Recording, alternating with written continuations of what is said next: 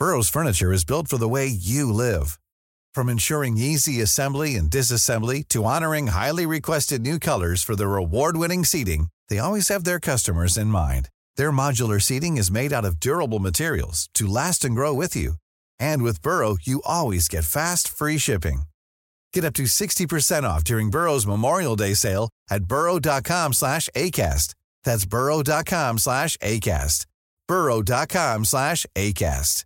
Everyone knows therapy is great for solving problems, but getting therapy has its own problems too, like finding the right therapist, fitting into their schedule, and of course, the cost.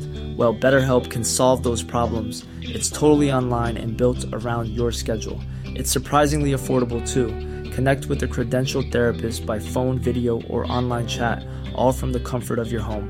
Visit BetterHelp.com to learn more and save 10% on your first month. That's BetterHelp, H-E-L-P.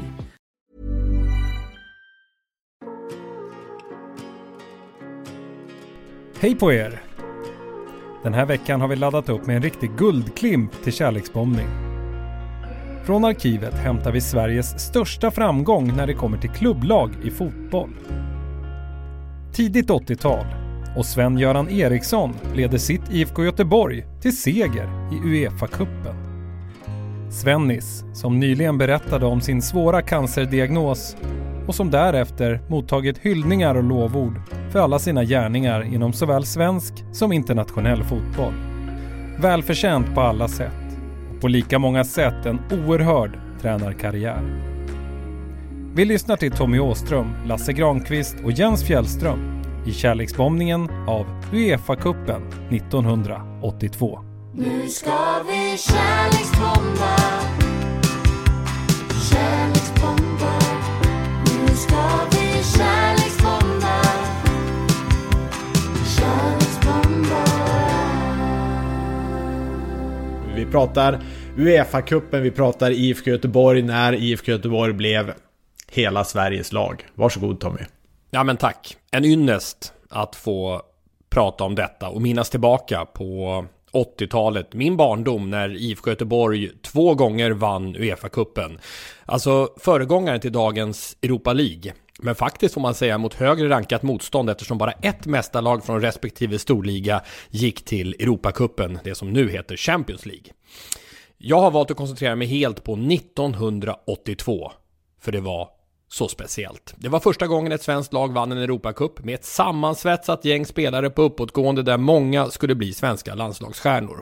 Och för mig som 8-årig stockholmare så blev Göteborg 82 samma känsla som när svenska landslaget spelade banne med. Många blev, precis som jag skulle jag säga, temporära anhängare till Blåvitt. Också i brist på svenska landslagsframgångar vid den här tiden. Och sagan började, det får vi säga, med att IFK gjorde den modiga värvningen av den då 30-åriga tränaren Sven-Göran Eriksson ifrån Degerfors 1979.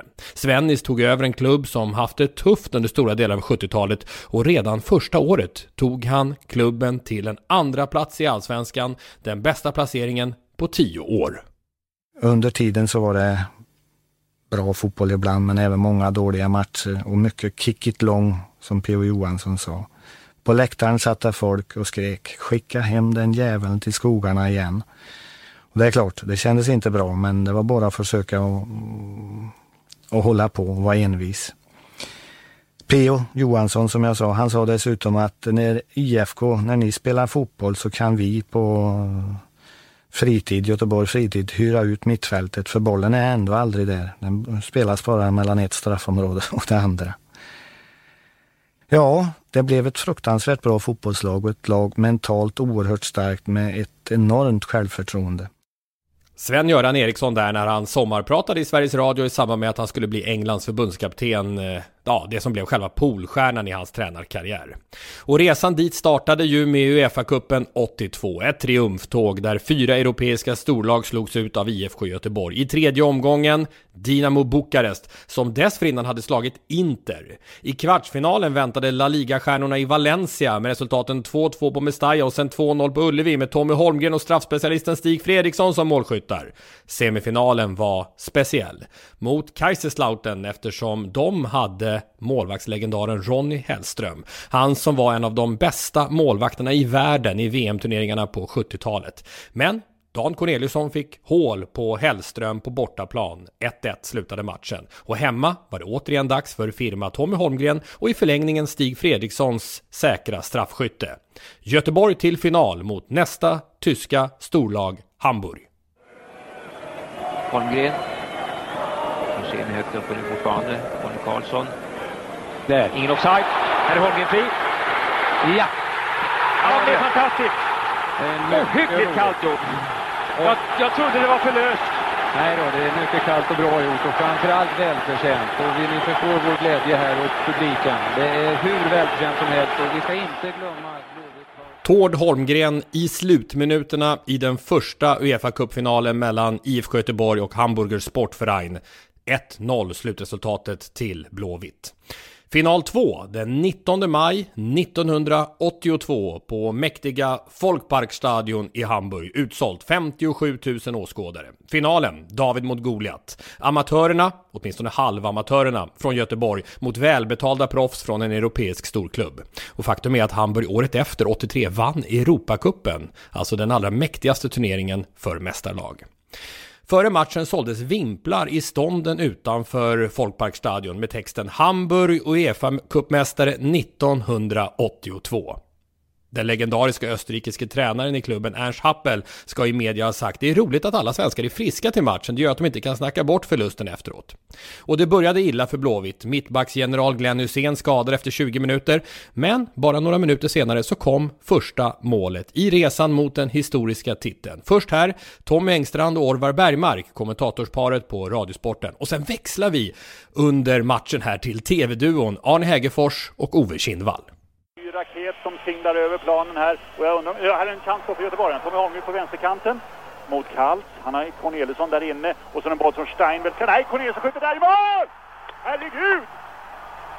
1-0 Dan Corneliusson. Jag trodde bollen skulle gå förbi Dan Corneliusson på Holmgrens inlägg där, men han låter bollen studsa och så klappar han till på halvvolley och han gör alltså 1-0 för IFK Göteborg som helt sensationellt efter så mycket som 26 minuters spel i det närmaste tar ledningen. Ja, det bryter fram till Torbjörn. Torbjörn är ganska fri, jag sticker ner mot Stein. Han är jagad av Magat, han springer in i straffområdet alldeles strax. Han kan skjuta, där skjuter han. Boll i mål!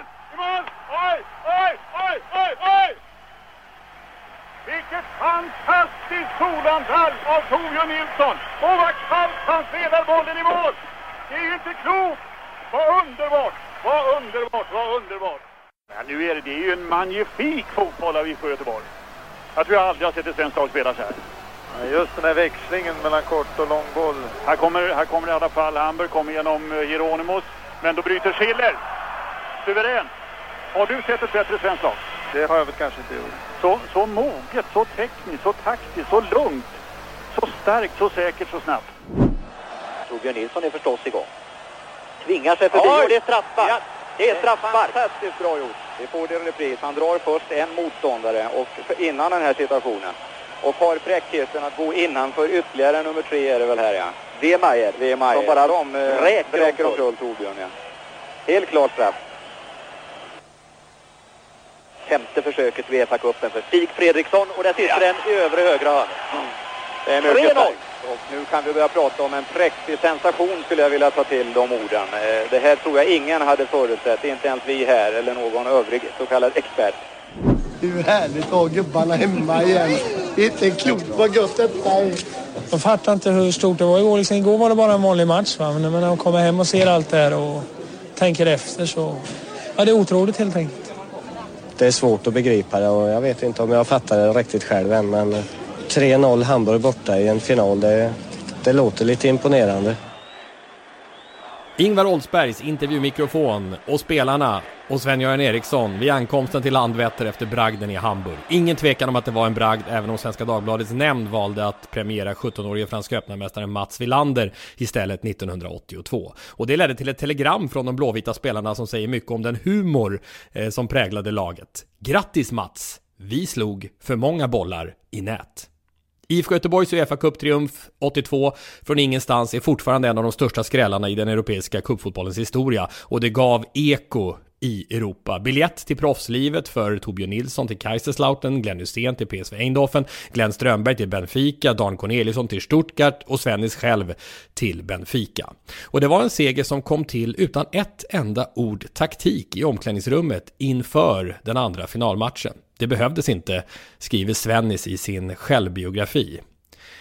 Men han gjorde en sak. Han bad någon springa och köpa en sån där vimpel. Ni vet, med texten Hamburg, UEFA-cupmästare 1982. Sen satte han upp den på väggen i omklädningsrummet. Det räckte som motivation. Sven-Göran Eriksson från Torsby, Värmland och Torbjörn Nilsson, fotbollsfostrad i Partilleklubben Jonsered, var regissörerna bakom den största titeln än idag som ett svenskt klubblag erövrat. Hederspriset 2019 tilldelas Sven-Göran Eriksson. Priset delas ut av spelaren som Sven-Göran Eriksson säger den bästa han har tränat, IFK Göteborg-legendaren Torbjörn Nilsson. Torbjörn Nilsson. Yeah. I think, and he makes your team. I think he was the best of all these. Really? Yeah. Fantastic.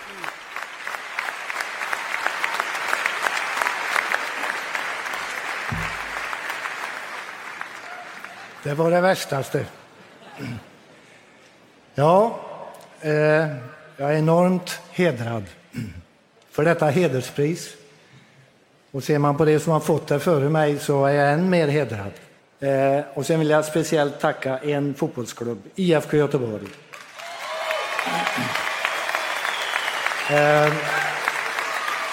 Dels för att för 40 år sedan så gav de mig chansen att bli tränare där. Och jag var ung, jag var grön, i fotboll var jag ingenting. Jag hade som högst tränat division 3 och jag hade som högst spelat i division 2, dålig högerback. Så jag är evigt tacksam till att jag fick den chansen. Sen var det en massa bra fotbollsspelare i den klubben och trots Svenska fotbollförbundet tyckte att vi spelar skit, fotboll. Pressen sa att det var inte bra nog, Svennis. Och på läktaren satt det ibland och skrek skicka hem den jäveln till skogen där han kom ifrån, riktat till mig. Och det var väl inte så vackert alltid den där fotbollen. Men spelarna med Torbjörn i spetsen, han var the king. Han var Europas bästa forward under många år. Spelarna i alla fall.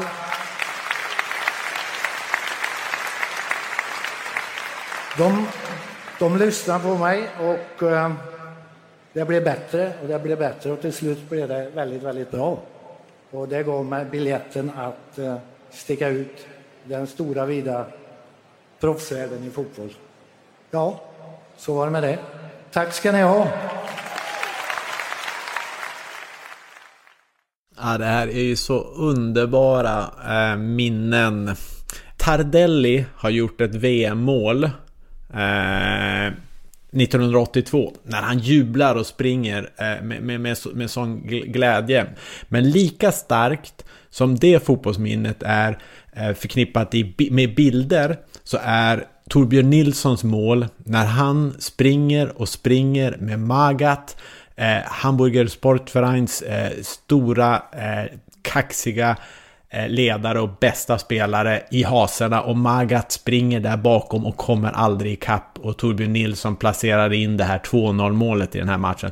Alltså det är för evigt, alltså de bilderna kommer aldrig att försvinna, och det känns som om vid det tillfället så var, det här kommer ju såklart inte AIK och MFF att hålla med om, så var IFK Göteborg hela Sveriges lag. Det var i varje fall så som jag upplevde det uppe i Norrland, där det dessutom fanns lite norrländska inslag i form av Tord Holmgren och Tommy Holmgren, bröderna uppifrån Gällivare-krokarna. Laget, Wernersson, backlinje från höger, Ruben Svensson, Conny Karlsson, Glenn Hysén, Stig Fredriksson. Tremanna mittfältet, Tord Holmgren, gnuggaren, Glenn Strömberg, evighetsmaskinen, Jerry Karlsson. 3 forwards från höger, Corneliusson, Torbjörn Nilsson, Tommy Holmgren. Tommy Holmgren med överstegarna, Torbjörn Nilsson som ju var magisk fotbollsspelare. Jag tycker att det är när Sven-Göran Eriksson tar emot Fotbollskanalens hederspris. Han har ju varit med om en del, förbundskapten i England och i Mexiko, och han var i Lazio och Benfica och vad är det? Bla bla bla, han håller på fortfarande. Enorm fotbollserfarenhet och ett kraftigt respekterat fotbollsnamn nere i Europa och i världen. Men han står på den svenska fotbollsgalan och så säger han IFK Göteborg. Han får en applåd alldeles omedelbart.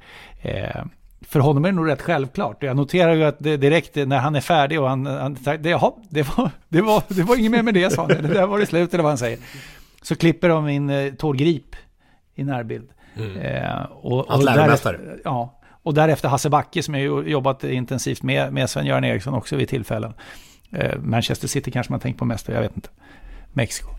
Men alltså den glädjen och den värmen som finns i lokalen tycker jag man känner. Och Sven-Göran Eriksson personifierar det här på ett enormt... Och att Torbjörn Nilsson dessutom var där för att dela ut priset, det tycker jag var speciellt. Och Svennes håller ju Torbjörn så högt. Och vi hörde också... Europas bästa fotbollsspelare, säger han. Ja, vi hörde också bästa forward. Vi hörde också inklippt här, det är vi som har klippt in det i Sporthuset, när han kliver fram på scenen, Sven-Göran Eriksson. Och det inklippet kommer från Monday Night Football, där han är på Sky Sports med Carragher och company. Och då sätter han ihop sitt världslag då, Svennes genom alla tider. Och sen så säger han då plötsligt att Torbjörn Nilsson är min nummer 1 då på anfallssidan. Och de hamnar ju Torbjörn Who. Så att han håller ju Torbjörn så enormt högt. Och jag vet inte, det är väl så att vi måste skicka in Torbjörn Nilsson själv i kärlekspåsen, va?